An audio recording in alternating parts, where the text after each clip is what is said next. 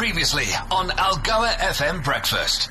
The Cabinet has approved a new draft integrated resource plan which charts South Africa's energy needs until 2050.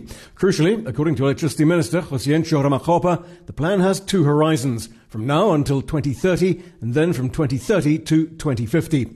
At his regular Sunday news briefing, Ramakgopa said he expects Energy Minister Gwede Mantashe to gazette the document for public comment soon. Very few details were given about the likely energy mix, with one exception. Ramakgopa stated that for us to meet the crisis confronting us, i.e. extensive load shedding, there is a need to rethink the decommissioning of existing power stations. All of this we understand at the special cabinet meeting on Friday, which approved the appointment of Dan Marokane as Eskom's new CEO. Marokane was part of a group of executives booted from Eskom 8 years ago in the infamous takeover by the Guptas and their henchmen Brian Molefe and Anoj Singh.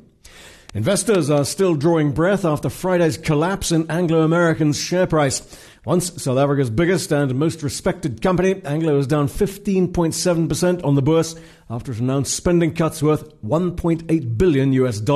It's the biggest drop in Anglo's price since 2009 and wiped 93 billion rand off its market cap. The company says it's grappling with a fall in demand for most of the metals it mines. And part of the problem, South African subsidiary Kumba Iron Ore can't get its product to market thanks to bottlenecks at Transnet.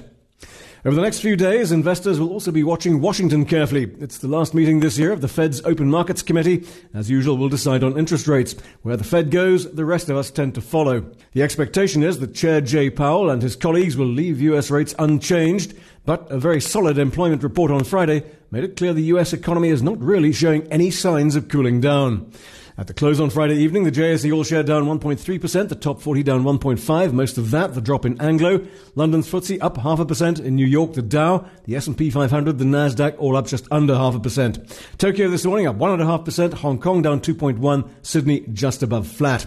US dollar at 108 to the euro, the rand 19.01 to the dollar, 20.46 to the euro, 23.84 to sterling.